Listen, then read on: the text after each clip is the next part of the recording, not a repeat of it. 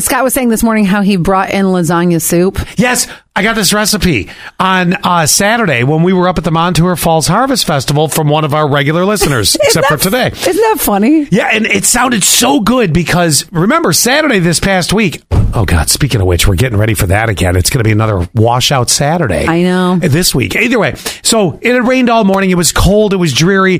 And then it got, the skies parted when we got to Montour Falls.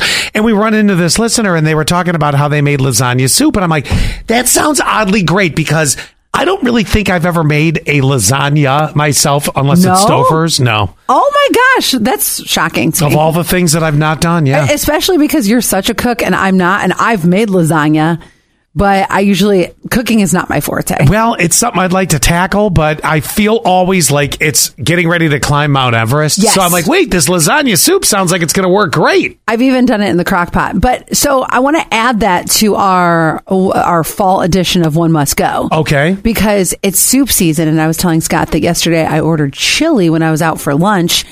And we're going to put that in here. But we'll start with pumpkin treats. One must go. Yep. One must go. Pumpkin spice latte, pumpkin pie, roasted pumpkin seeds, and pumpkin bread. I already know mine. Oh, I already know the one must go, but what's yours? My one must go, roasted pumpkin seeds. Oh, see, I'll eat those. Those don't fill anyone up. No, they don't. And they just cut the inside of your mouth a bit. But exactly. And the remnants are always in your car somewhere because there's always your grandpa Paul who is eating them on a road trip because you have to go to by God, West Virginia.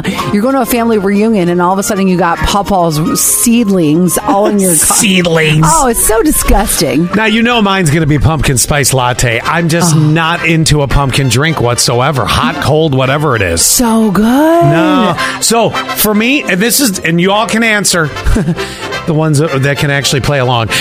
One must go the fall edition. This is where we start. Pumpkin treats. One must go. Pumpkin spice latte, pumpkin pie, which I'm surprised you didn't pick that. Roasted pumpkin seeds and pumpkin bread. Have we had pumpkin bread? Yes, we did.